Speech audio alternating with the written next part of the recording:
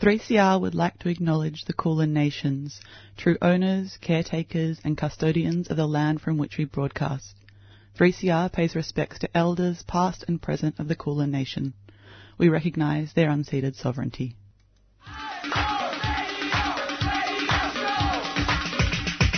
This is 3CR Breakfast. Oh, yeah. Alternative news, analysis and current affairs. Monday to Friday, 7am until 8:30am. Only double.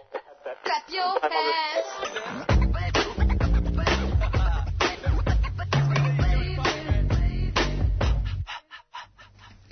Good morning, listeners. You're tuned into Thursday Breakfast on 3CR 855 AM, and it is just past 7 in the morning. Good morning, Carly. Good morning, Rosie. Good morning, Priya. Good morning, Rosie. Good morning, both of you.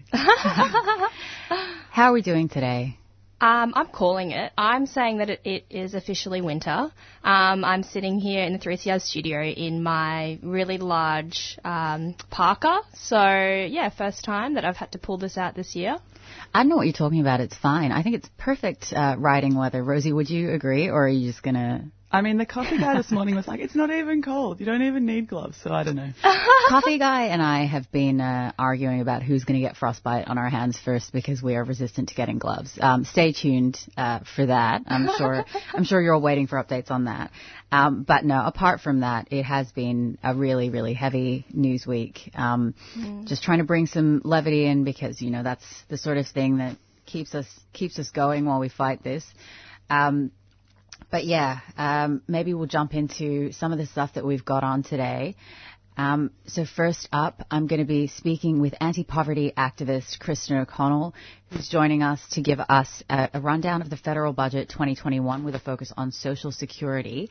And for people that are interested in attending an event that is a post-budget rundown led by unemployed workers on the budget, there is an event run by the Australian Unemployed Workers Union called Their Budget, Our Lives. So you can look that up on Eventbrite, and that is this evening. So I encourage people to look that up, and we'll be plugging that later in the show as well. And next, we were going to have Janine Khalek on, who is a Palestinian activist who is based in Sydney.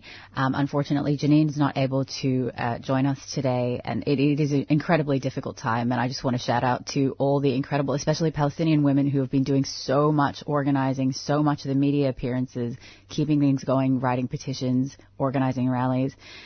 So we are going to be playing a segment from Tuesday Breakfast, 3CR's Tuesday Breakfast, where Evie interviewed Janine Harani, who's a Palestinian advocate, campaigner, and educator, about what is happening in Sheikh Jarrah, and a little bit of the history of Nakba Day as well, which is coming up on this Saturday, the 15th.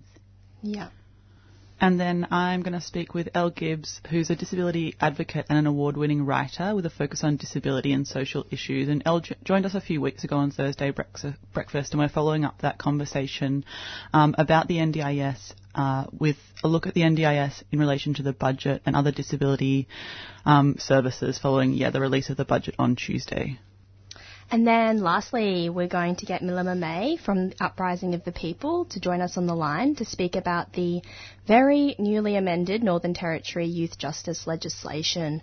So, there's been amendments to the Youth Justice Act and the Bail Act in the Northern Territory, where police are now given more powers to place electronic monitoring on young offenders, and they're also going to be able to breath test young people without an adult guardian present, as well as there's going to be a reverse of, the bail, where now serious offending whilst on bail or breaching bail conditions, young people will be taken into custody unless there's an exceptional circumstance. So really we're seeing a reverse of the recommendations that were given in regards to what was happening in Don Dale and that Royal Commission that happened a few years ago, and a lot of these bail laws were relaxed after the atrocities that really came out of that Royal Commission into the Don Dale Youth Detention Centre. But now we're just seeing the Northern Territory Labor government actually hardening down on youth justice crime. Yeah, I feel like we are seeing such a sort of trend, whether it be through the federal budget and what's been announced there in terms of military spending, or whether it be what's happening in the state of Victoria and increased investment in police and prisons, a real law and order turn that is linked into the idea that this is essential for pandemic recovery as well, which is something to keep an eye on and really concerning. I'm just really concerned because, we saw similar bail laws be introduced in Queensland. So, Queensland, Northern Territory, which state's going to follow? Yeah, it is something to watch, and we'll keep you updated on that. Absolutely. So maybe let's go to a track now. This one is by Dam. It's called Mali Hooray, I Don't Have Freedom.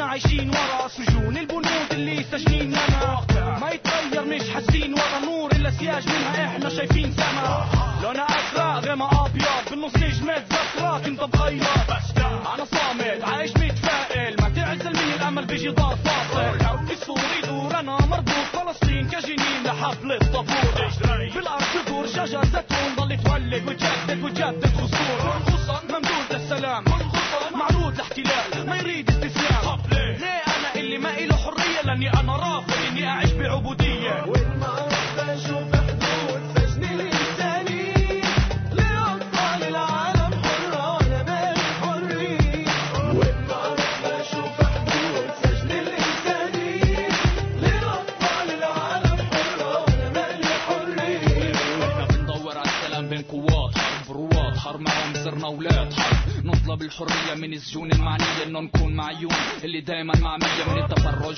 اطفال العالم الحرة دايما ضل بتدحرج للحياة المطلق قواتنا شاطرين بس بتبهرج الكلام كلهم ماخدين تخرج بتعرج الاوطان واحنا نستعمل قوة عشان الضعف بنتحمل الموت عشان الحياة عملنا بلطف ومش بعسف للحياة انولدنا ولما لقيناها مش بايدينا جربنا نفقدها فمتنا وكل اللي طلبناه كان نفس واللي ضحينا عشانه برضه كان نفس انت قولي ليش اطفال العالم حرة وانا مالي انا مالي حرية والمعروف بشوف حدود سجن الانساني لاطفال العالم حرة وانا مالي حرية والمعروف بشوف حدود سجن الانساني لاطفال العالم حرة وانا مالي حرية انا بديش اعيش ركبي وانا بديش اموت هاجرا وانا لساتي شايف الاحتلال مادد ايده مش للسلام مش مساواة بل تيديني قبل ما اشنقاه كمان مش ضرع وجدار اللي فاصل بيني وبين حالي ما مخليني اشوف ضوء السماء وام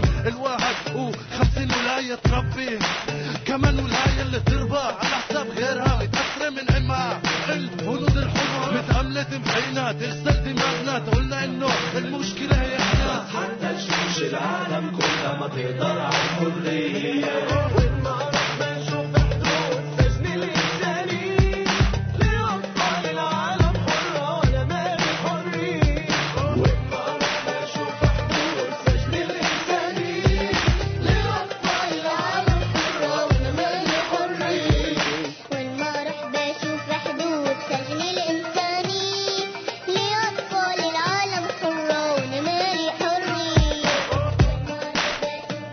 نريد جيلا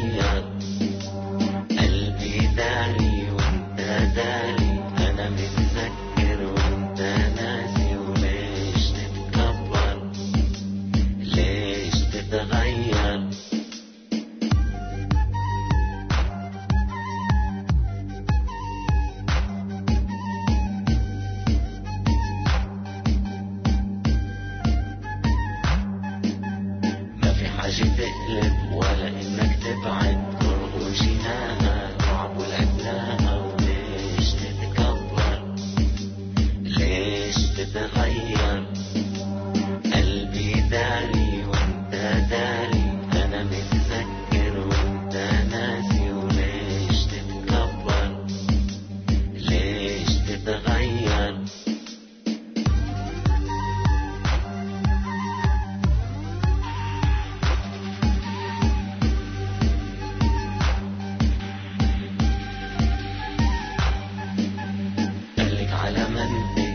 علمتني ما اتبدل ولا اتغير وليش تتكبر ليش تتغير قلبي داري وانت داري انا متذكر وانت ناسي وليش تتكبر ليش تتغير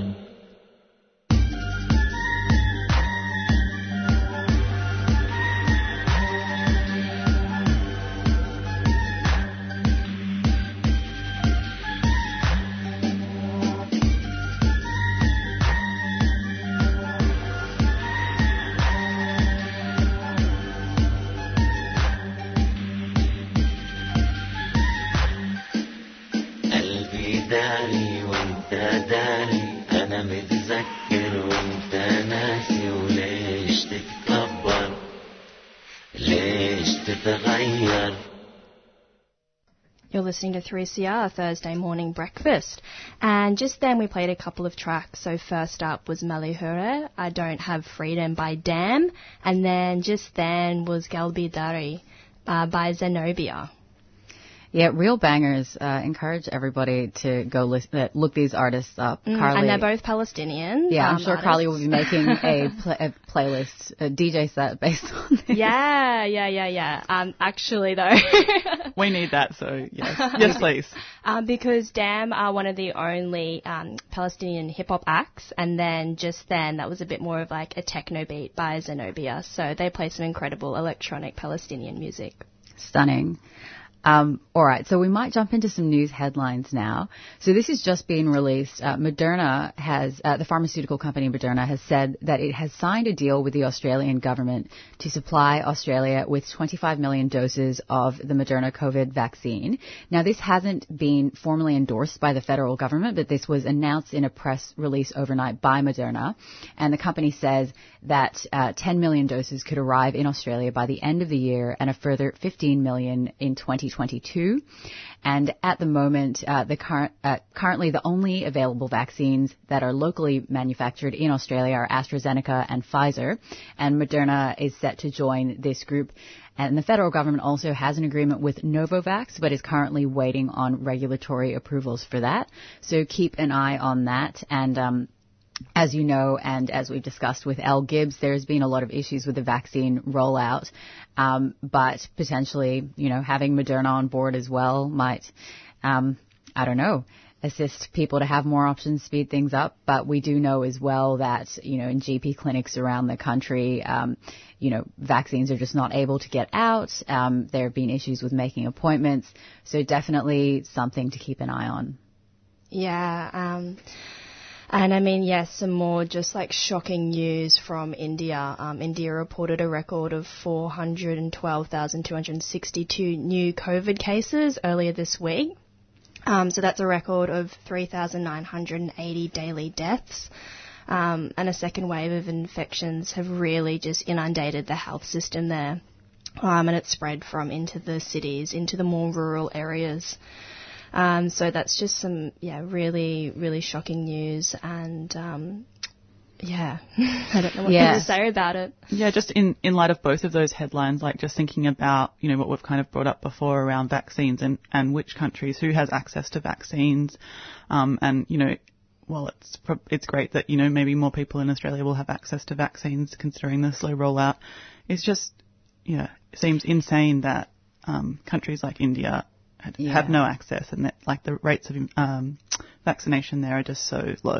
Yeah, and it's also, this notion of like a global vaccine apartheid. I was listening to a podcast, the Anti-Empire podcast with Justin Purdue, and he recently released an update about the situation in India and was talking about the sort of flow-on effects that we don't really think about. So, for example, India as a pharmaceutical manufacturing powerhouse, in non-COVID times, would have been supplying a lot of these vaccines to Africa, but now the African continent as well is suffering because many countries are not able to access vaccines that could have been produced in India during this time. And so there are so many flow-on effects that we don't really see, and especially in a relatively privileged country that's able to access particular vaccines and then stockpile as well.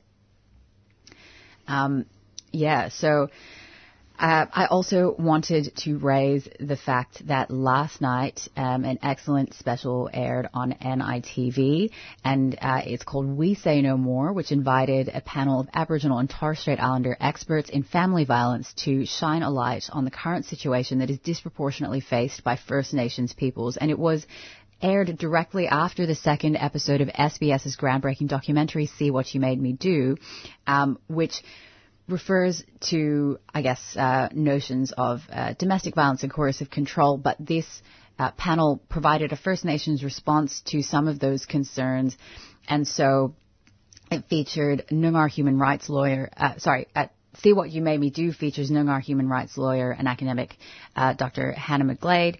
And this panel included Dr. Vanessa Lee, who's a senior academic in social epidemiology at the Faculty of Medicine and Health at the University of Sydney, Marlene Longbottom, who's also an academic and an advocate, Jodie Curry, who's the CEO of the Aboriginal and Torres Strait Islander Community Health Service Brisbane, Sandra Creamer, who's a lawyer and survivor, and Ashley Donoghue, who's the CEO of Mudjingal Women's Resource Centre and also a survivor.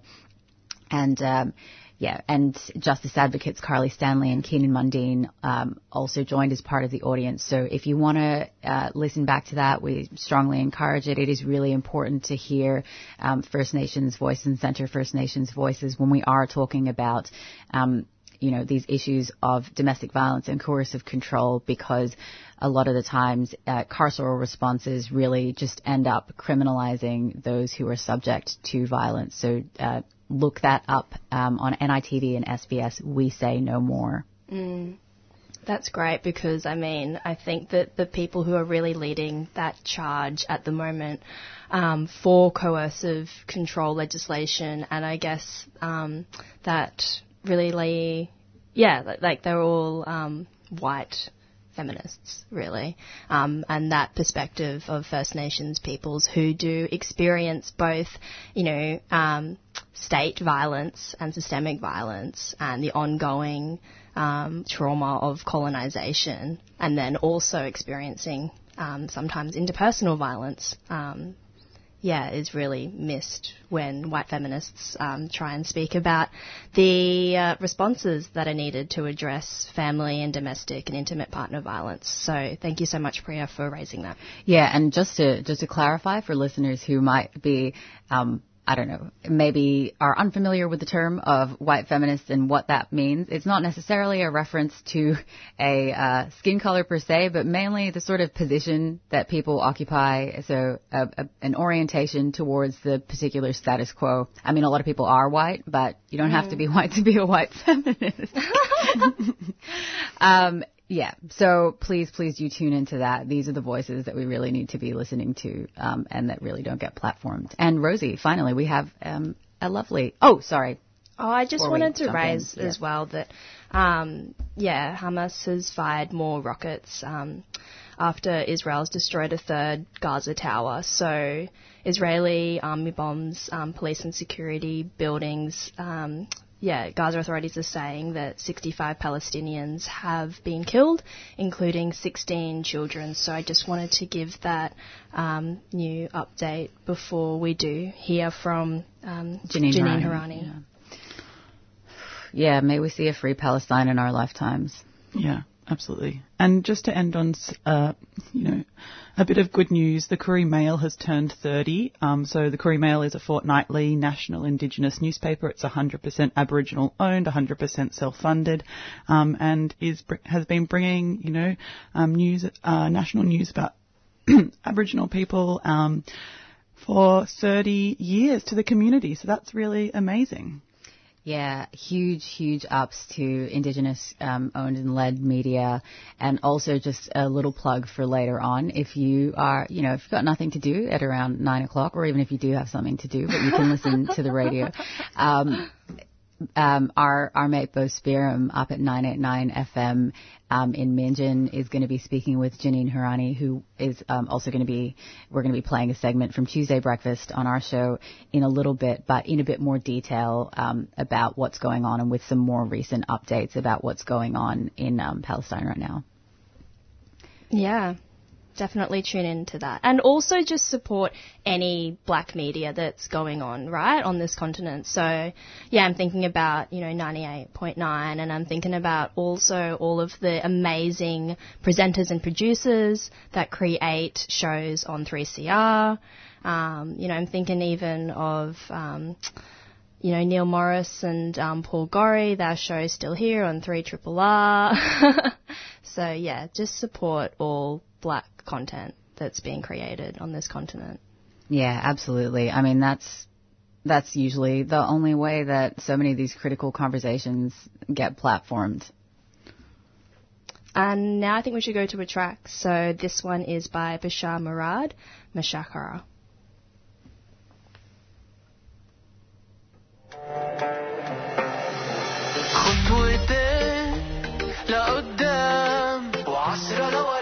شايف غير هالأيام وين الفضاء بطلع لي الزيس مع الساس زي لعبة رايح وين بيقول لي ارجع لورا مش طالع بإيدي أغير نصيبي ولا حدا فاهم أنا ليه بتطالع بإيدي كاسة ويسكي ولسه ما بتكفيني صب كمان كاسة سيجارة بركي بنسى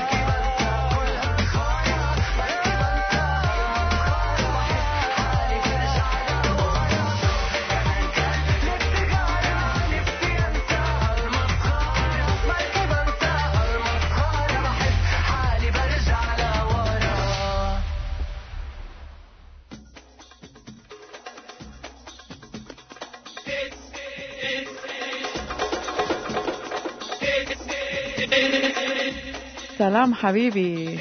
Salam Habibti. This is Marushti and Lukman from Salam Radio Show. Tune in on Sundays from 4 till 5 p.m. on 3CR for some modern Arabic muzika.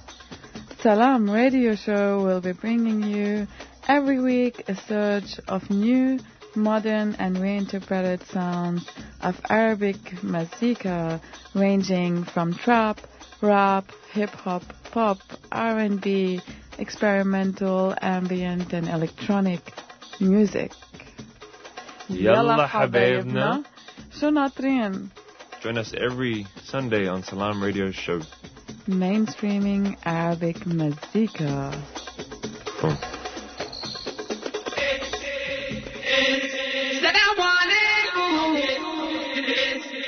السلام عليكم السلام عليكم السلام عليكم.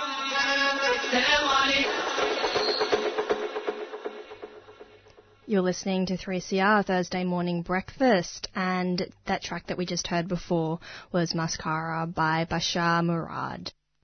And now we're going to go to an interview with anti-poverty activist Kristen O'Connell, who's going to take us through some of the Social Security-related concerns with the federal budget, which was handed down on Tuesday. So, hey, Kristen, thank you so much for taking the time to join us this morning. Thank you for having me again, Priya. No worries at all. Thank you for, just being a staunch, frequent guest who's able to take us through some of the complexities of Social Security policy and funding, because I know that a lot of this can be so challenging to parse. Yeah, that's right. And I think they do that on purpose, to make it really hard for people to understand what's happening to them and what's happening to everyone else. Oh, 100%. So the 2021-22 federal budget was handed down on Tuesday night, and it looks like more of the same austerity measures regarding Social Security, while big business, the military and extractive industries win out. So can you take us through some of the key concerns for unemployed and underemployed workers in the budget, as well as newly arrived residents? Because I know there's some Social Security related stuff there too. Yeah, absolutely. And so obviously for everyone who's on payments, the biggest concern is still that we're so far below the poverty line, and that particularly because the government very cleverly introduced our austerity package a month ago, the media largely is ignoring this. And so, there's been a lot of congratulations for the government not putting in an austerity budget. It's just that they've done it by stealth. So everybody's still struggling in poverty. We've seen some really big changes to the way that what we call mutual obligations is going to work. Those things aren't brand new. We knew they were coming, but it is going to see a lot of money taken out of employment services. When what we've been seeing from unemployed people for a long time is we've been asking, please do something to make meaningful employment services, and that money could have been invested to give people what they've asked for, but instead they've taken it out at a time when there are more unemployed people than ever before. There are a lot of different ways in which the government is seeking to divide people and hurt us differently. So as you said, as you mentioned, the migrant, so there'll be a rule for migrants. New migrants won't be able to access any Social Security for 4 years now. And, obviously we demand, one of our demands is that every single person in this country who needs support should have access to it, because our visa status, the type of work we do, nothing about our life actually means that we don't need to eat or have a home or have any of the other basics that we need money to survive.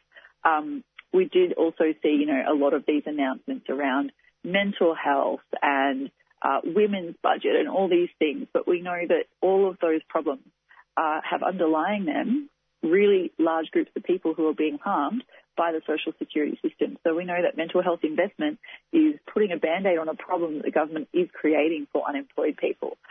Talking about closing the gap is absolutely ludicrous when we've got people being subjected to cashless welfare. There has been a change for people who are in remote communities. The Community Development Program, which is very racist, about 80% of participants are Indigenous, is going to be changed.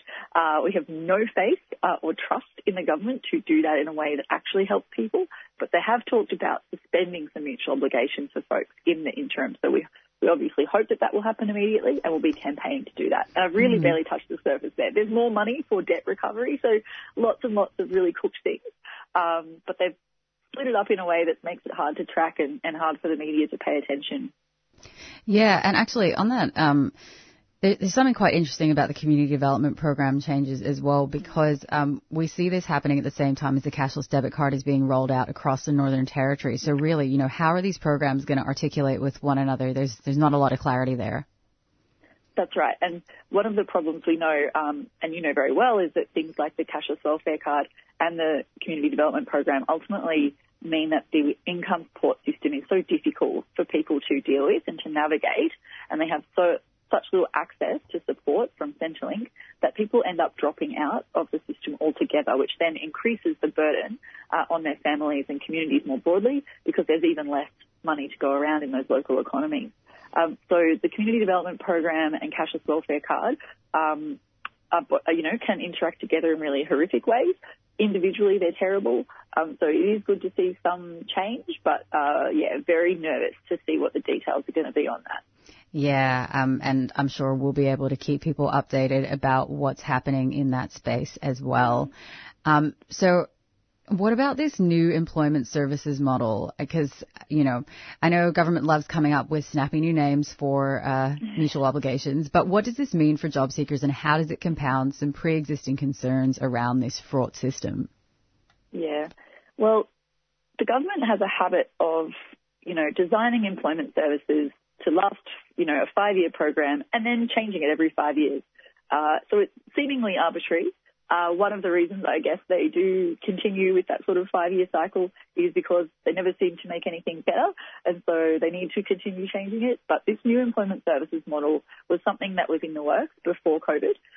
It is going to do a bunch of things that really worry us. The first thing is that it will divide people into even more distinct categories. So we already, label people as stream A, B and C, and that's based on some assessment of whether you're employable or not, which is, disgusting in and of itself. But this is going to make it worse.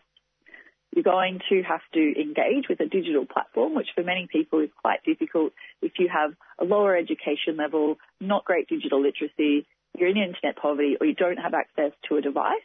An electronic device that would allow you to do this process, you're straight away going to be struggling to get any access to income support at all. To get through that process, an algorithm is going to determine what sort of needs you have. For people who are deemed to be very employable, they will not be referred to a job agency, and that is literally the only tiny silver lining we can find in this. It means that you will actually be self-managing through an online platform. That's not great. Lots of people do actually want some meaningful support while they're unemployed. Things like, actual useful help, doing things like their resume, getting some small training. Those things are supposed to exist in the system now, but they're not delivered in any way that actually helps people. For people who are determined to not be employable, they're going to be referred to job agencies. We know that job agencies are dangerous for people to interact with. There's bullying, there's lying, there's threats. People are forced into unsafe workplaces. They're forced into unsafe work for the dole programs. None of that is going to change. What is going to change is the amount of money that job agencies get per person, and that's going to go up. So on the surface, this looks like it's, a really good win. Certainly lots of journalists I've been speaking to kind of assumes that I would love this. However, there's lots of different problems with it. We're going to see this new point system introduced. We're calling them the poverty performance indicators, where, you're really just being forced to come up with these arbitrary activities that if you can't fulfill them, you're going to get in trouble. Again, we've got this problem with you have to apply for 20 jobs, and those 20 jobs must be suitable, and if they're not suitable, you will be penalised. But, of course, if you don't apply for 20 jobs and there aren't 20 suitable jobs, you'll also be penalised.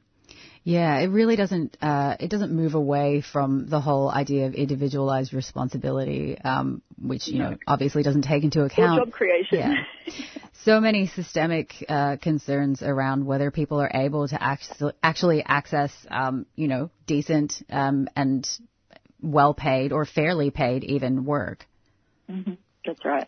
Yeah. There's so many jobs at the moment. We've been involved with the job security inquiry, and obviously we're hearing endless stories from people who are receiving poverty wages from their waged job and poverty wages from their income support payment, and those two poverty payments together do not add up to being out of poverty. So, yes, it's not, and those people still have mutual obligations, and they will still continue to have mutual obligations under this new model. So nothing meaningful is changing. Absolutely.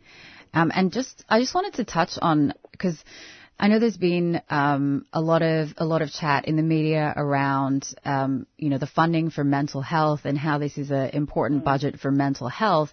But I know you and some other unemployed workers have made some very important statements about how it is perverse to talk about mental health when people are kept in poverty conditions. So I'm just wondering if you could elaborate on that. Yeah, absolutely. So obviously the union hears from our members in a range of different, for a range of different reasons about what's going on in their life, in their life and their experience of the social security system. And every single day, myself and other activists and advocates within the union and within our movement are hearing that people are having financial distress, anxiety, depression as a result of their unemployment. But on top of that, we have people who are, as I said, being subjected to bullying, people who feel trapped in situations where they're exposed to sexual harassment or sexual violence. The toll on people's mental health is enormous. It is not immeasurable, actually. Nobody is doing the work to measure it, but the pattern that we see suggests it is an extraordinary percentage of people who, if you're in this system for longer than a few months, are suffering severe mental ill health. That translates. There are absolutely people who go from being well to being in the system for a while to developing like chronic and long-term mental ill health, and that then becomes a lifelong challenge for them to manage. It makes people less employable. People are having these health problems because they're unemployed, and these health problems are being created by the system, which then mean that it's harder for them to get employed. So it's on an enormous scale. This new system is also going to continue it. And, it's the combination of poverty and mutual obligations together that make it so horrific. But both of those things alone would be causing some of these problems. Absolutely. And it sort of, it compounds into a vicious cycle that then gets labeled as intergenerational welfare dependence, even though, that phrase doesn't actually mean anything. Yes, absolutely. And again, another thing with that phrase, it's so problematic, but also it doesn't take into account that maybe if it's hard for people to get work where you live in one generation, that might not change overnight. Mm-hmm. And so you might find that, the next generation also there's still high unemployment in the area, which again has nothing to do with individuals and whether or not they've come from a family that depended on income support. Yeah, absolutely. And yourself and Jay Coonan, who's also guested on our show and is an anti-poverty activist as well, put out a brilliant piece in Overland yesterday on the need for an unemployed workers movement. So could you speak to some of the importance of policy analysis and action that is led by unemployed workers? Yeah, absolutely. I guess I'd first just say that at the kind of heart of that piece is this idea of the NAIRU, which is the so-called natural rate of unemployment. And that is the fact that the government literally plans to have unemployed people. And there is no excuse at any time for forcing anyone to live in poverty, but that makes it particularly untenable and unacceptable. So we talked about the fact that, I guess, the system itself is in this place, partly because both sides of politics have made it worse and worse, more punitive over time. Dramatic reductions in payments have happened through the Howard government, through the Rudd and Gillard government, and now it's been pretty steadily at half the poverty line during this coalition government. So we've got the fact that people who conventionally and the establishment people who've been advocating to change these things don't have any understanding of what our lives are like, and so they have very low ambitions, and they're very happy to sort of beg for crust and be grateful for crumbs is how I've been talking about it this week. In particular, we've seen that from a lot of charities and other groups in the civil society. So one of the reasons that we need unemployed workers leading these movements is because we actually understand how important this is, what the experience is of living in the system.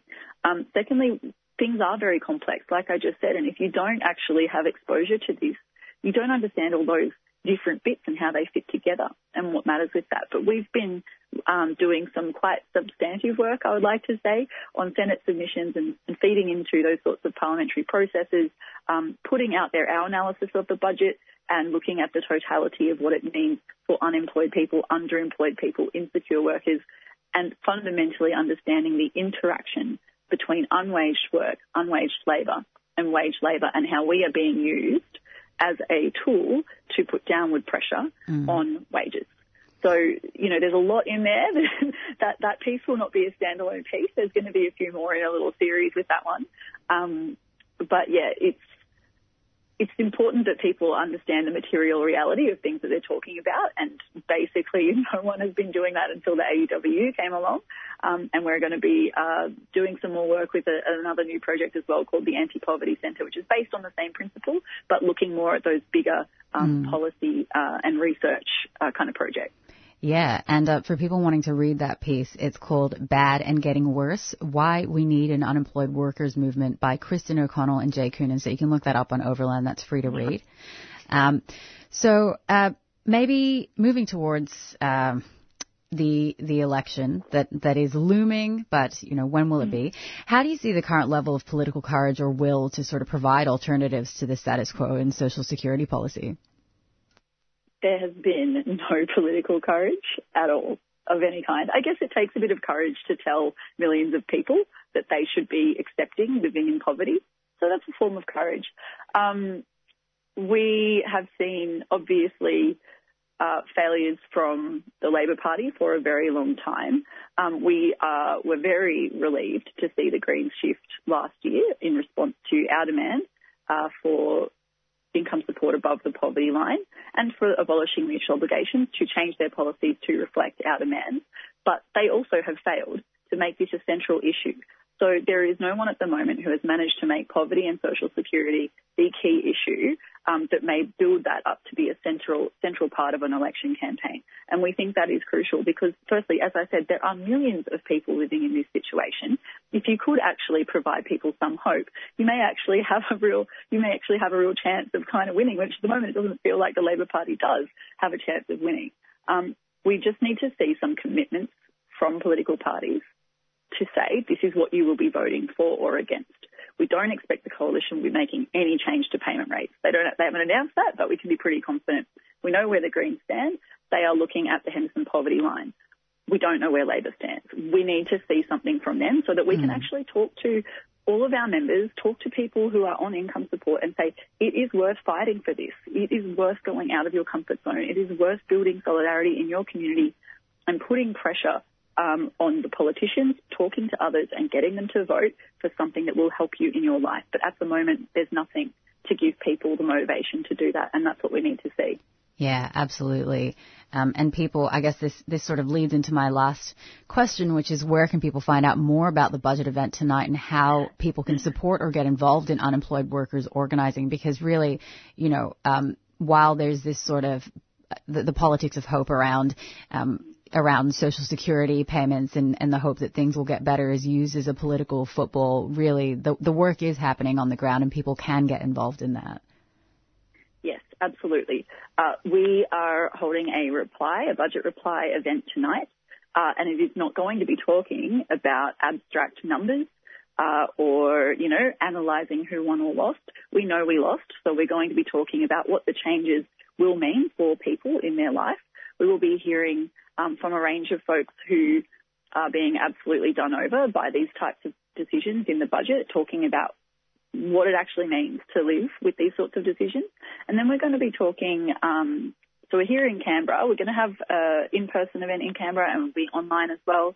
In Canberra, we'll be talking about what sort of mutual aid programs actually exist in Canberra, where the gaps are and what the community here can do to provide the services that are currently not being provided by the federal government, the support that people need to survive while these policies are in place. So really quite literally and directly intervening to make sure that as much as possible people are cared for and protected until we win the political change that we need.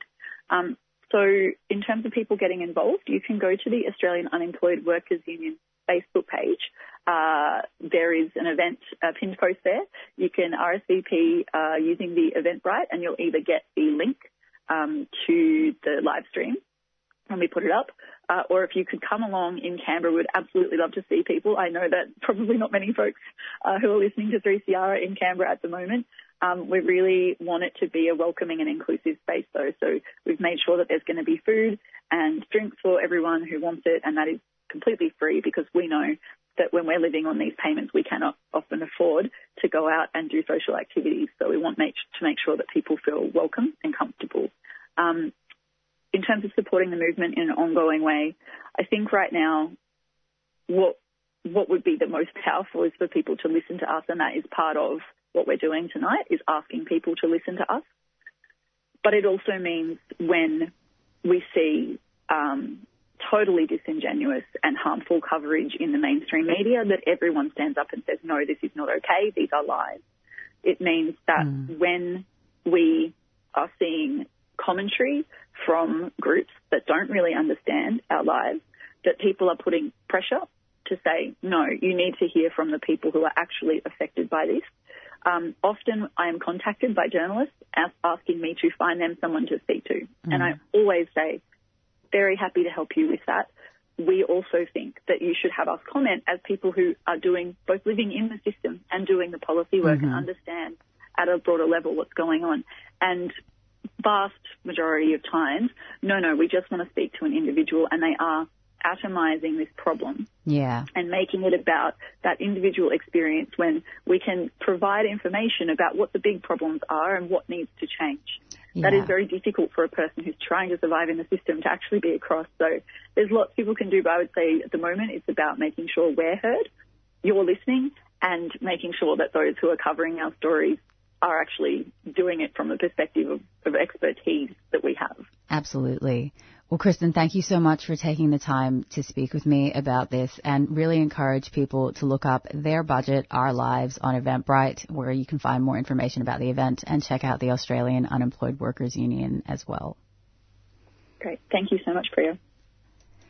And that was an interview with Kristen O'Connell, who's an anti-poverty activist and who joined us to give us a rundown of the federal budget 2021-22 with a focus on social security.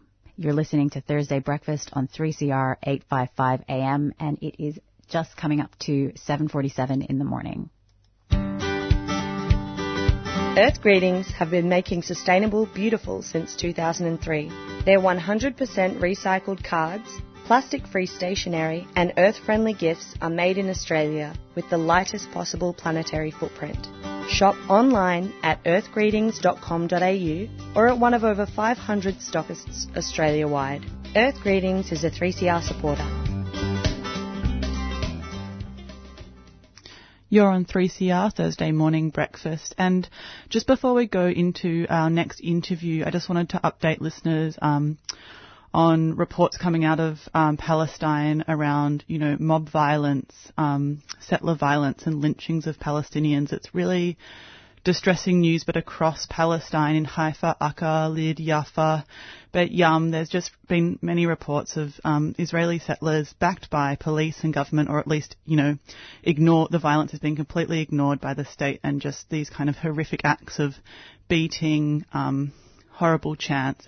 It's pretty distressing. And again, just like Carly said, of course in Gaza there's also been airstrikes, and since that bombing began a few days ago, 65 Palestinians have died, and 16, including 16 children, with 300 plus people being wounded. So this ongoing violence is really truly distressing. So up next we have Evie from Tuesday Breakfast interviewing Janine Hourani about what's been happening in Palestine, in Sheikh Jarrah specifically. And Janine Hourani is a Palestinian advocate, campaigner and educator who arrived in Australia as a stateless Palestinian refugee in 1997. She is currently the director of Road to Refuge, an organisation that aims to change the narrative around refugees and people seeking asylum by transferring the power of narrative back to those who are most directly affected. So now we'll go into that interview with Janine Hourani from Tuesday Breakfast. This morning we've got a very special interview coming up. We're going to be talking to Janine Hourani, who is a Palestinian advocate, campaigner and educator who arrived in Australia as a stateless Palestinian refugee in 1997. She's currently the director of Road to Refuge, an organisation that aims to change the narrative around refugees and people seeking asylum by transferring the power of narrative back to those who are most directly impacted. Janine's joining us this morning on Tuesday Breakfast to speak about what's happening in Sheikh Jarrah. Thank you so much, Janine, for joining us. Thanks for having me. The fight to allow Palestinians to rightfully claim Sheikh Jarrah as their home isn't new. Legal claims from Jewish settler organisations have continued since the 70s. So the latest escalation that's happening at the moment is to do with the attempted forced expulsion of 4 families. They've sought refuge there since the 1948 Nakba. Can you explain what's happening this week? Yeah, sure. So Sheikh Jarrah is a neighbourhood in occupied East Jerusalem. And when I say occupied, what I mean is that under international law, the land belongs to Palestinian territories, but Israel is illegally occupying it and so has full control over the land. And so Israel is allowing Israeli settlers to steal Palestinian homes in Sheikh Jarrah. What that means is that Israeli settlers are physically entering the homes of Palestinians who've lived there for decades and essentially kicking them out and taking over their homes themselves. In response to these evictions, hundreds of Palestinians began peacefully protesting in the streets of Sheikh Jarrah. And Israeli settlers responded to this with violence, which is backed by Israeli police. And now, as I'm sure you've seen, this has expanded in Al-Aqsa Mosque during the holy month of Ramadan. While Palestinians have been praying, they've been trapped inside the mosque while tear gas is thrown into the mosque. There's been police brutality inside the mosque and the mosque compound. Palestinians are carrying bodies out of the mosque using prayer mats as stretchers. So it really has taken a really brutal and violent turn. This morning I woke up to the news that 21 Palestinians were murdered in Gaza by Israeli airstrikes and 15 of those were children. So, I heard a story of one of those children this morning who was a little girl who was returning home from buying her outfit for Eid, which is one of our 2 major religious holidays, and it's on Thursday. And I think about the fact that a few years ago, Palestine National Day coincided with airstrikes in Gaza. The move of the U.S. Embassy to from Tel Aviv to Jerusalem in December 2017 happened days before Christmas. Ahmed Arakat was killed at a checkpoint in 2020 on his sister's wedding day. Our celebrations are turned into funerals, memorials and protests. And so even though I mentioned this idea of land before when I was defining occupied, this is about so much more than land. It's about human rights, human life and human dignity. And like you said, Edie, the Nakba, which translates to the catastrophe in English, occurred in 1948 and this has been ongoing. So in 1948, more than 700,000 Palestinian refugees, including my grandparents, were expelled from their homes. And what happened then is not unlike what's happening right now in Sheikh Jarrah, which really goes to show that the Nakba is ongoing and what's happening in Sheikh Jarrah is just the most recent manifestation of it. Yeah, absolutely. It's just a continuation of the violence against Palestinians that continues to this day. And there's a mass social media campaign at the moment to draw attention to the plight of Sheikh Jarrah. So there's the hashtag Save Sheikh Jarrah that I noticed in your handle and a lot of people's handles at the moment. It's being widely used across all of Twitter and Instagram and Facebook to try and educate people both in other countries, overseas, and about the escalation in the crisis. But this has come with its own hurdles from automated censorship and removal of pro-Palestinian content. The Israeli government have also themselves said that they've confirmed that major social platforms are complying to requests to delete information as well. Has this been something that you've experienced or that your friends have experienced as well? Not me personally, but I know that a lot of people whose posts have been deleted. And the maintenance and expansion of the State of Israel relies on the erasure and the silencing of Palestinian lives and stories and the destruction of our homes and villages. So I'm not surprised that our voices are being silenced. That's not really anything new. But at the same time, what we're doing is working. The Israeli Supreme Court postpone the evictions for 30 more days, and that's because of the local and international outcry that has been so effective and has been kind of spearheaded on social media. And so I guess my message to everyone is to maintain the rage, because the protesting and the hashtagging and all of this is working, and it's important that we maintain the momentum because it's not over yet and this doesn't start or end with Sheikh Jarrah, as I mentioned. Yeah, and I know that a lot of the workload has been with you and other Palestinian activists to try and get the message out there. What's the best thing that allies to the Palestinian cause and supporters can do to get the message out there? think first and foremost, the most important thing is to amplify Palestinian voices. And when I say that, I mean, there are so many Instagram and Twitter accounts of people on the ground in Sheikh Jarrah. And so I'm following those accounts and sharing the content that they're asking us to share. BDS Australia and the Australia Palestine Advocacy Network released some content on social media as a guide to supporting Sheikh Jarrah from the Australian colony. And so people can access those two social media platforms and read up on how they can support Sheikh Jarrah from this continent. I also want to kind of bring light to the fact that the West, in particular the USA and Australia, are complicit in what is happening. The USA gives Israel $3.8 billion in aid every single year, and the Australian government has in the past had billion-dollar contracts with Elbit Systems, and the Victorian state government currently has a $6 million contract with them. And Elbit Systems is a defence electronics company that actually tests its weapons on Palestinian children. And so the Australian government has this long history of enabling and supporting Israel and its violent settler colonial endeavours and supporting the illegal occupation. So there's a responsibility for us here to put pressure on our Australian government, on the Australian government to, sanction and divest from these companies and its complicitness in what's happening. So following on from that, one thing that has really emerged in recent days, and it's been an ongoing problem in Australia for, decades, is the complete absence of coverage in mainstream and independent news of any coverage that's specifically critical of Israel or even recognises the forcible occupation of Palestine.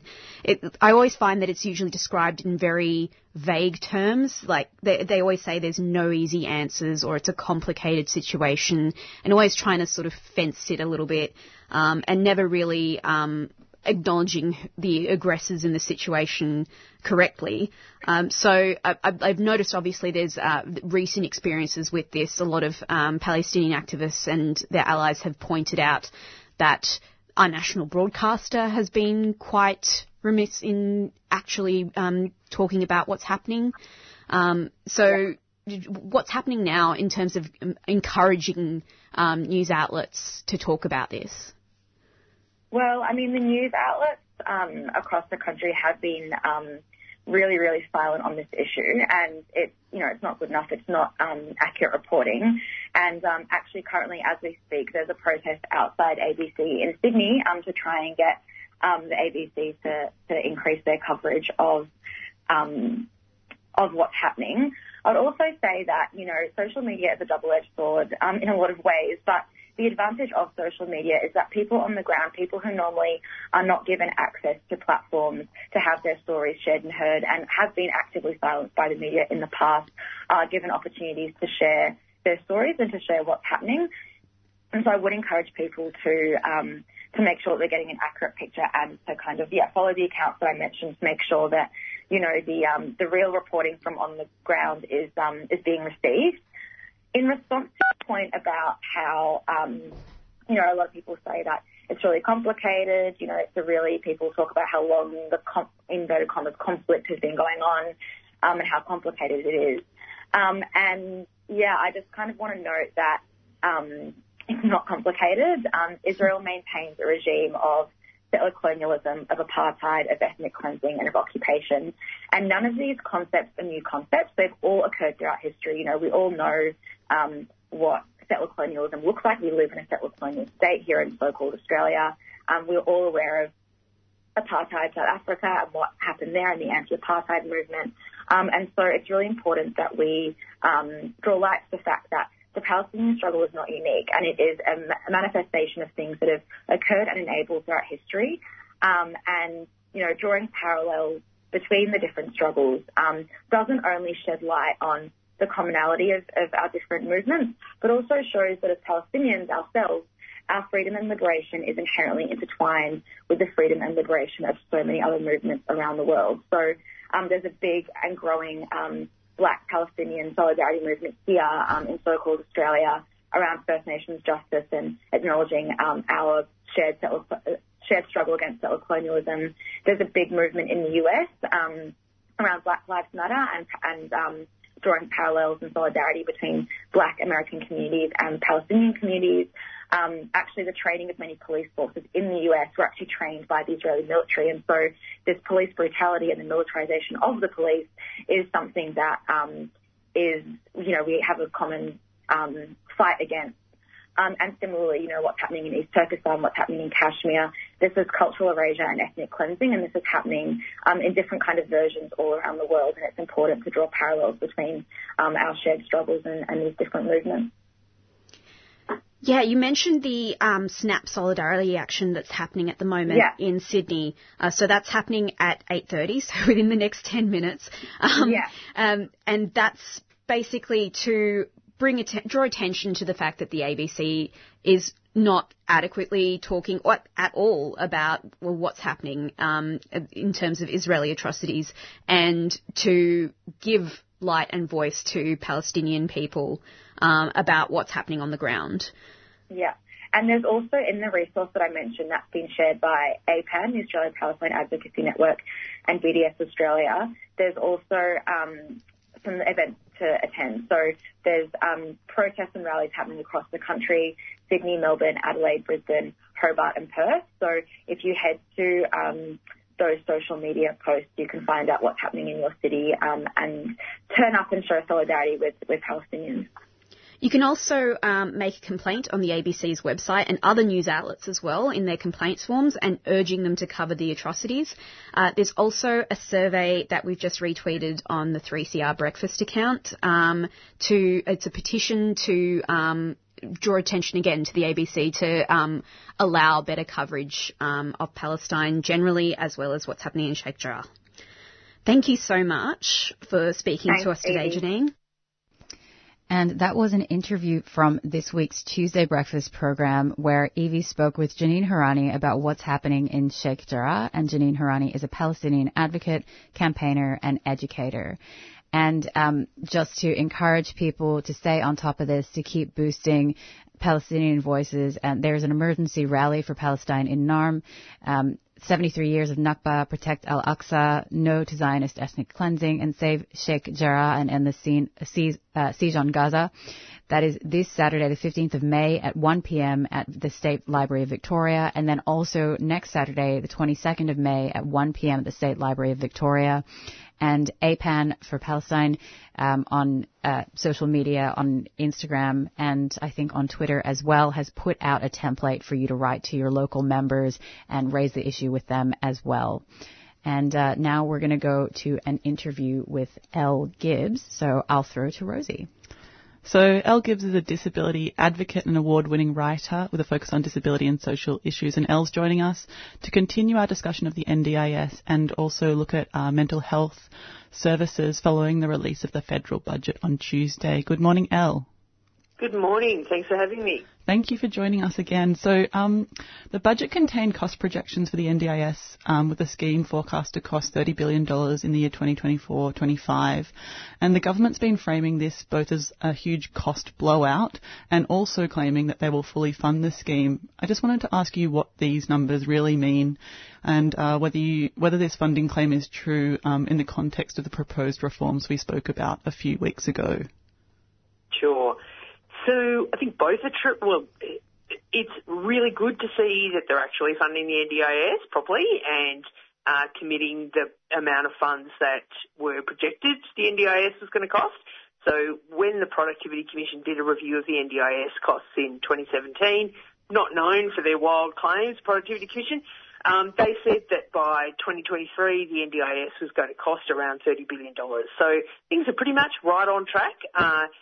And the framing around this as disabled people being burdens, being terrible, is really hard and really difficult to listen to and to have happening, because we're not seeing that in other areas of the budget. So there is often record spending trumpeted on roads or submarines, but when it comes to us, we're only seen as a cost and a burden. So I think it's really challenging to have the essential supports that we use always being framed as, not necessarily affordable or needing to be sustainable. Absolutely, and I know that we touched on that last time we spoke, but yeah, this rhetoric about sustainability and exactly like you saying, as if these are just costs rather than actually essential services for really valuable and important members of our community. So could you just tell us about the NDIS Quality and Safeguards Commission? I believe there has been some funding cuts to that included in the budget.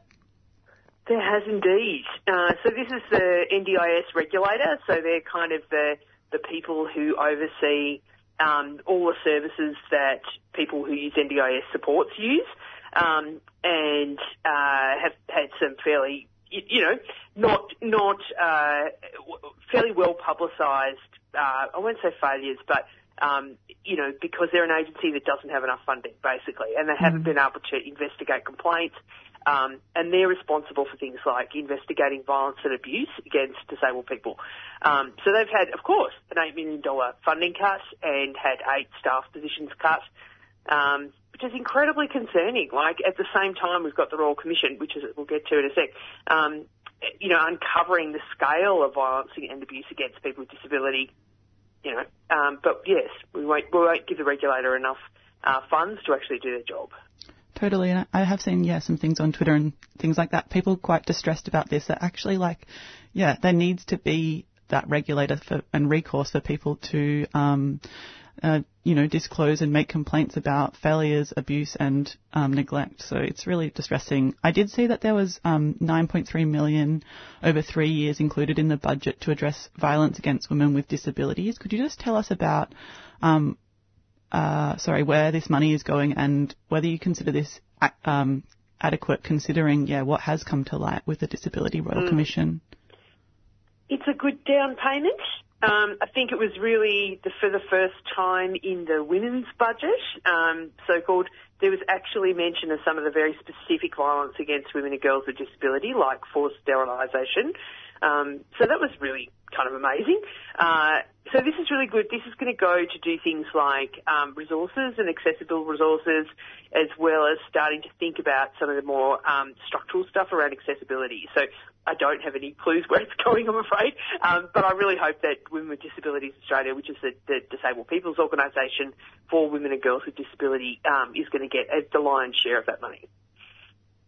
Great, thank you. So the federal budget also included $2.3 billion for mental health services, including for suicide prevention, for new headspace clinics, and other resources. Earlier we spoke today with Kristen O'Connell about how poverty and experiences of living in the social services system kind of intersect with mental health and other chronic conditions. I was just wondering about, looking at this funding for mental health, could you talk a bit about what the funding is and I guess the government's approach to mental health and how they're looking at funding it, and whether you think it's, adequate to consider all of the social impacts on mental health as well? Look, I think that's such a really good point. Like this, we know that what are called the social determinants of health have an enormous impact on all parts of our health, and particularly on mental health. There's been this known kind of gap in mental health funding. So there is some funding available for people who are having, and I won't call them minor because it's not true, but having kind of issues that can be dealt with a few counselling sessions and that kind of stuff. And then there's the other end, which is people who need inpatient hospitalisation, all that kind of stuff.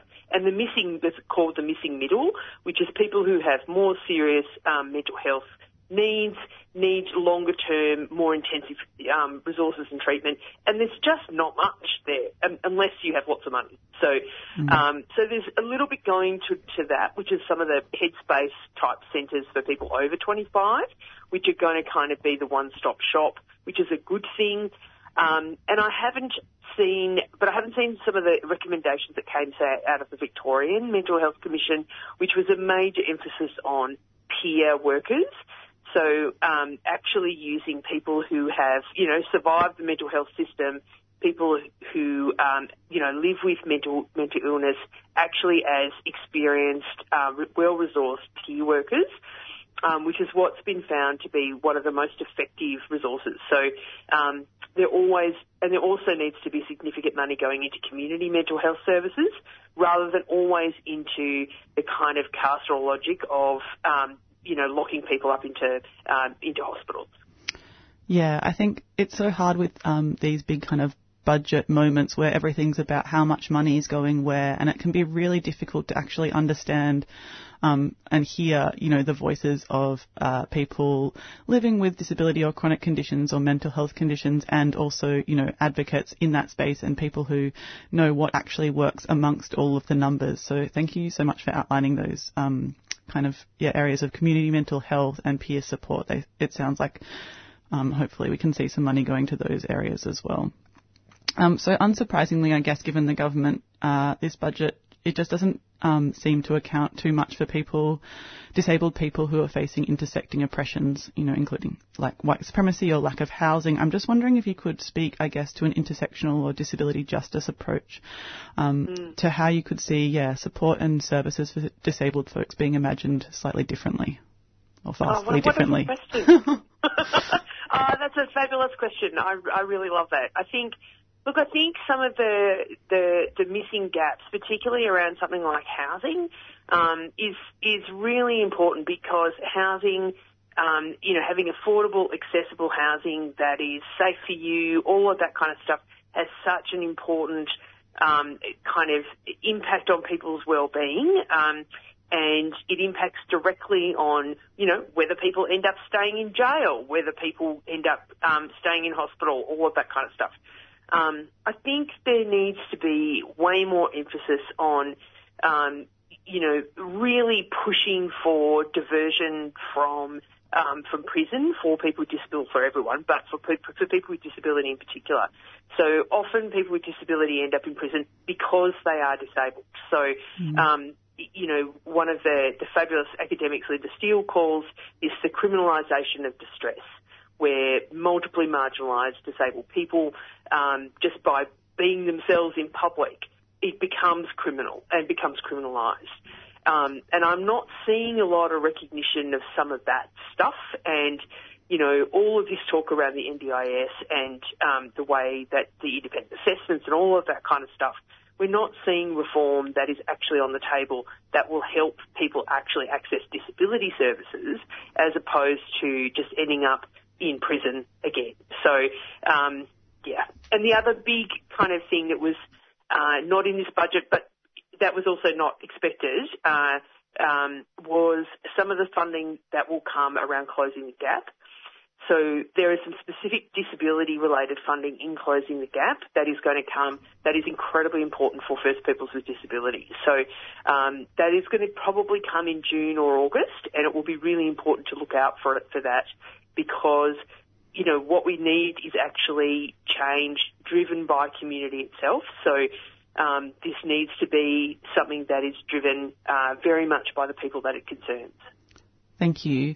And before we finish up, Elle, I was just wondering if there are any other areas of the budget that you wanted to speak to. I feel like my questions, you know, my understanding is also limited. So I just wanted to open that up to you, whether there are other areas of the budget or government response. What do you mean you haven't read the whole budget, Rosie? You know?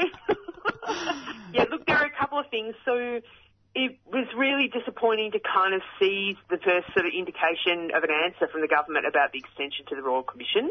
So it looks like the Disability Royal Commission isn't going to be extended, which is just awful and, you know, really problematic because of COVID. We've had the whole year and a bit of COVID, and yet the government has said, no. So there is no funding in the budget after the end of next financial year. And the report is still slated, the final report, to come out in April next year. So that is such a disappointment, and we're just really hoping that that is not the indication that the government has said no to the extension. I mean, we haven't heard either way. So that was something that is worrying. The other big issue that is a concern are the changes for people who are on JobSeeker and people who are looking for a job who are involved in the disability employment services as well. So there's going to be this huge push to get everyone on using digital services, and the so-called people who are disadvantaged are going to get the luxury of having the face-to-face stuff. I'm sure Kirsten talked about this. But it's for people with disability, you know, who are 40% of people on JobSeeker. It's incredibly concerning. So this push around digital everything really disadvantages disabled people and particular communities of disabled people. So, you know, I worry a lot that there are enormous assumptions being made that everyone has a device and everyone has an accessible device, everyone has, you know, plenty of internet speed and capacity, and accessing things on a website is really easy for most people to do, and that is just not true. So I am concerned about that. There was a report in The Guardian that this is going to save the government $860 million, so yikes. Yeah, thank you so much, Elle. Unfortunately, we are running out of time this morning, but I really appreciate you coming on and sharing, just kind of, you know, digging into some of this for us and really giving us clear explanation on how this is going to affect the disability community. Pleasure.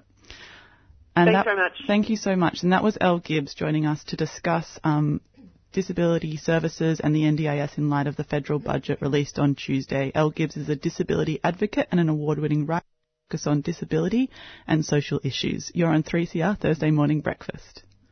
And now we're going to head to another track. This one is by Mashra Leila, Cavalry.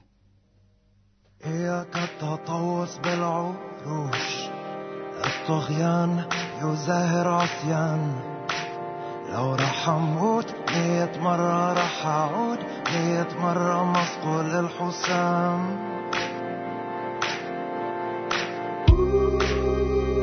أتصفى جيشا يشبهني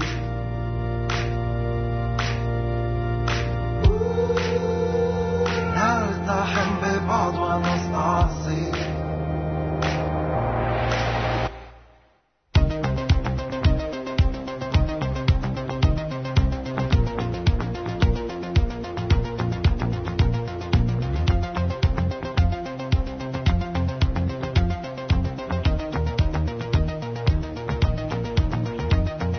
جيشكم عليه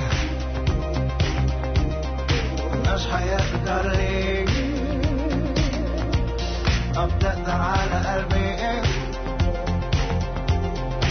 مش حتقدر لي في قاع كل شاهق تربتي انبتوا مسطول الأقلام الجبال حملوها بدأوا يحوصها حتى أنجزوا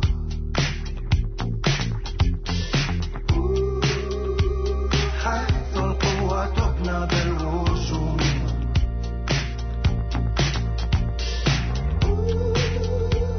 كل صوت يرفع هجوم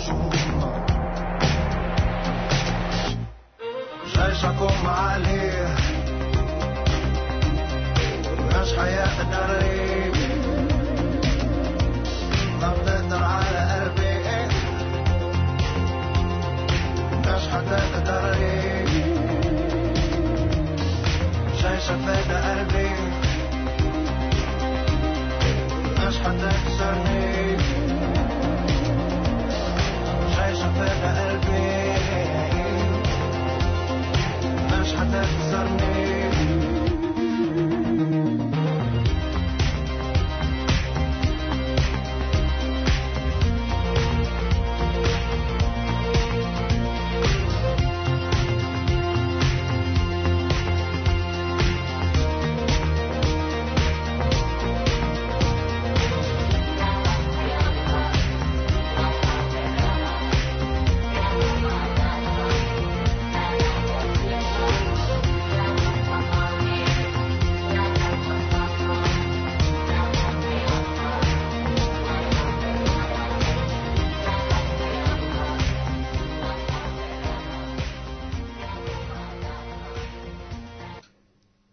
And that track there was Cavalry by Mashra Leila. And now joining us on the line is Milma May from Uprising of the People. And she joins us to speak about the newly amended Northern Territory Youth Justice legislation. Welcome. Thank you. Thanks so much for joining us on 3CR Thursday Morning Breakfast. So there has been some newly passed legislation. So the Youth Justice Legislation Amendment Act 2021 was passed on Tuesday night. I feel like it was a little bit secretive of the Northern Territory government to pass this quite late on Tuesday. There's been amendments to the Bail Act 1982, so now young people who are accused of serious reoffending whilst on bail or breaching bail conditions will be taken into custody unless there are exceptional circumstances. And the way that I've actually read this means that sometimes these conditions will be curfew conditions. So if young people breach a condition of curfew, that could be seen as a serious breach of bail. And then there's also feted throughout this Amendment Act the courts and also police relying a lot more on electronic monitoring conditions. Milima, can you speak a little bit more about some of these amendments? Yeah, absolutely. So thank you for having me on. So you're right. On Tuesday, the Northern Territory government passed very regressive legislation, we're calling it. You're right with the curfew. So the intention of the bills, Nicole Manison was quoted to say that there'll be more common sense consequences for repeat offenders and more visibility of youth on bail, and it will make the work of police easier to keep the territory safe. The issues we have with this was, one, we're talking about children here. And in the Northern Territory, the age of criminal responsibility is from 10 years old to 17.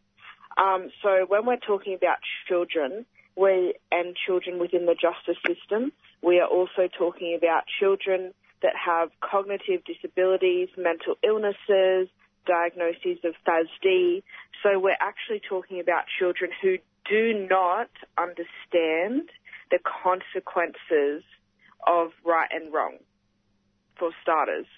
So when people are trying to impose conditions on these children, it's actually not going to work in their brains. They have different ways of understanding, and consequential learning is not something that a lot of kids with these disabilities can actually compute at this point in time.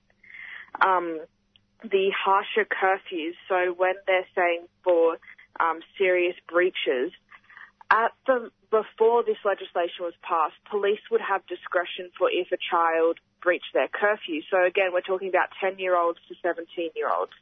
Some of the curfews that I've heard children being on are curfews to be home by 4 p.m. So if you're a 12-year-old and it's 4 p.m.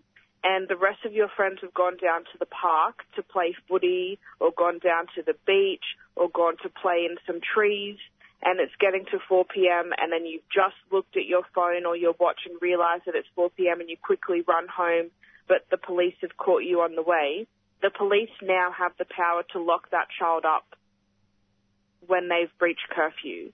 And the curfews that the judges have placed on children in the past have been, for example, be home by 4 p.m. The sun is still up at 4 p.m., children are still wanting to play and be outside at 4 p.m. How can this child also participate in sports? How can they participate in their community? So harsher curfews are putting so much control around a child's life, not to mention, like I said before, that these children actually cannot understand consequence and right and wrong. So this penalty of placing a curfew on the child is not actually going to address the root issue of why they might be committing crimes. For electronic monitoring, the whole point of this from the government end is to make youth who have committed crimes more visible, meaning that when everyone sees their ankle bracelets, they'll know, oh, this kid's committed crimes before. This means that the police are more likely going to target this child. And again, we're talking from 10-year-olds to 17-year-olds. And if we have more electronic monitoring on them, our kids, their black bodies, because most of the kids in Dondale are Aboriginal or Torres Strait Islander, are being targeted by police, are being surveyed. This is more likely to mean that police or other authorities are going to target our young kids who are already stuck inside the justice system, so they've already been institutionalised. These laws that have been passed on Tuesday are just absolutely detrimental to our kids. Yeah, it's Yeah, really shocking how quickly they passed. And there's also been amendments to the Youth Justice Act. And so police, yes, they've been given more powers and can now immediately place electronic monitoring on so-called alleged offenders. But they can also now breath test young people without an adult guardian present. So I just wanted to let listeners know about that amendment as well. Yeah, and they have said that, I know the opposition leader in the Northern Territory complained that that wasn't harsh enough because it would be too laborious on police to try and get a support person there if a young person needs to be breath tested. So yes, they want to try and breathalyze. They will now have the power to breathalyze children under 18. And it's at the discretion of the police officer to decide if they have put enough effort into trying to get a support person there. So you could have a group of 15 or 16-year-olds driving and maybe under the influence. And if the police officer thinks that they have done enough to try and get an adult there, they can breath test the children without any support person there if they deem that they've done enough work to try and get a support person. So our children are at mercy of the police in the Northern Territory, which, I mean, our track record of police treating children and Aboriginal and Torres Strait Islander people, that's scary. It's very scary. These laws are very scary and also are aggressive from the Royal Commission in I was 2016. about to say that. Yeah. That Royal Commission into the Protection and Detention of Children in the Northern Territory actually made bail more flexible and increased diversion programs. Can you speak a little bit more about Uprising of the People, because I know that you've really been campaigning against the amendments to this youth justice legislation for quite a while now. Yeah, absolutely. So Uprising of the People is the organisation that my cousin Shana Ali and I co-founded. So Shana and I are Dungalaba women from the Northern Territory, from Gulumurgin, which is now the colony named Darwin. So we're on our land here. And Shana and I are supported by other Aboriginal and non-Aboriginal people in Uprising of the People. And we have been passionately and adamantly opposing these racist and regressive legislation. So we have social media handles on Facebook and Instagram, Uprising of the People, where we share all the information about the legislations and also any other issues happening in the Northern Territory and in Darwin. So for people to, if you have been affected by the story that we're telling you and it doesn't sit right with you of how our children are going to be treated, you can go to our Instagram page or our Facebook and find the links to the petition to stop the bill, and also to call Michael Gunner, the Chief Minister, and to email the Anti-Administrator to try and get them to change or revert the bill. Great. Thank you so much, Milimah, for joining us this morning on 3CR Thursday Morning Breakfast. And listeners, I really encourage you to just follow Uprising of the People. Thank you. And just then we heard from Milimah May from Uprising of the People, who joined us to speak about the newly amended Northern Territory youth justice legislation. And we are coming up to the end of the show on 3CR Thursday Morning Breakfast. So we'll just give you a reminder to please make sure that if you are in Melbourne, you show up to the State Library of Victoria on Saturday at 1 p.m. for Nakba Day, and also as a protest and showing solidarity with Palestinians. Gaza is under attack, Palestine is under attack, and we need to keep an eye on that. Shall we just do a very, very quick rundown of what was on the show? So we spoke to Kristen O'Connell, who gave us a Social Security rundown on the budget. We played Evie on interviewing Janine Hirani about what's happening in Sheikh Jarrah. Elle Gibbs spoke with us about disability-related issues in the budget. And Milimah May from Uprising of the People spoke with us about the newly amended anti-youth justice legislation. So thank you so much for joining us this week on 3CR Thursday Morning Breakfast. If you missed anything or you wanted to listen back, you can go to 3cr.org.au nib.au/Thursday-breakfast. And otherwise, we will see you next week. Goodbye. 3CR Breakfast would like to thank the New International Bookshop, Melbourne's independent radical bookstore and venue, for their financial support of this program. You can find Nibs in the basement of Trades Hall in Victoria Street, Carlton. And while you're there, check out Radical Coffee, a worker-run cooperative cafe in the courtyard.